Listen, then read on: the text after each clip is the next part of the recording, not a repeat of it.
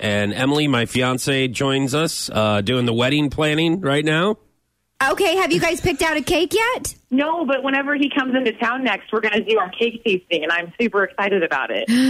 Emily, you asked me this question. I want to share with everyone. Do you want a round cake or a square cake? I don't know. I wanted round because we're kind of going with the traditional vibe here, and I thought that square would be more modern. So, but I don't know. I don't know the rules on cakes. You said you're going for the traditional vibe? Uh-huh. Okay. I guess I'm okay with that. I don't care if you're okay with it or not. How about that? Okay, so I need to be looking up circle cakes to pin on our Pinterest page, okay? I can do that. How many tiers? Have we decided that? How many? Because cakes are very expensive, you know. I know, but I think at least 3 because I like cakes quite a bit. And I mean, who doesn't, honestly? Yes. Okay, 3-tiered cakes. I can look those up.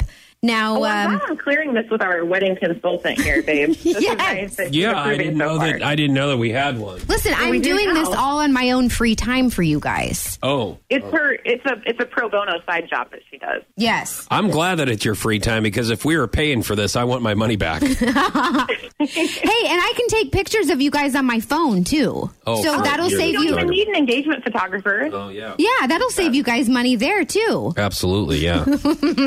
Now the cake. The last time that you took pictures on your phone and you sent them to me, I got a picture of someone's butt. Yes, that's right. The LOL one. Thank you, ma'am. That's right.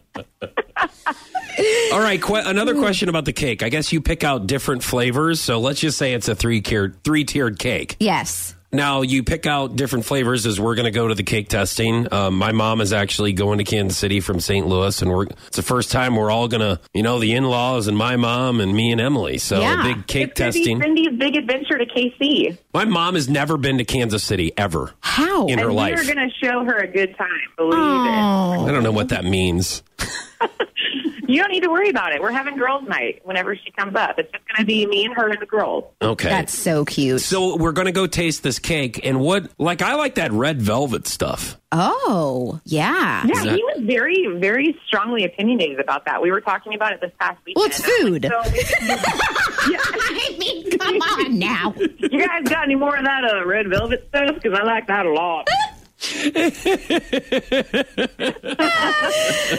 velvet, that's a little higher class than I thought you would want. You got to have chocolate cake, right? Yeah, I think you know so. what I mean? But Emily said coconut. Nobody wants coconut. But if she wants coconut, that's all that matters. No, she's not the only person there. That's what I'm going to say. You know what I mean? Like you're going to. It's not like the day is about what I want. No. Yeah, exactly. I mean, are you going to eat a whole tier of coconut cake?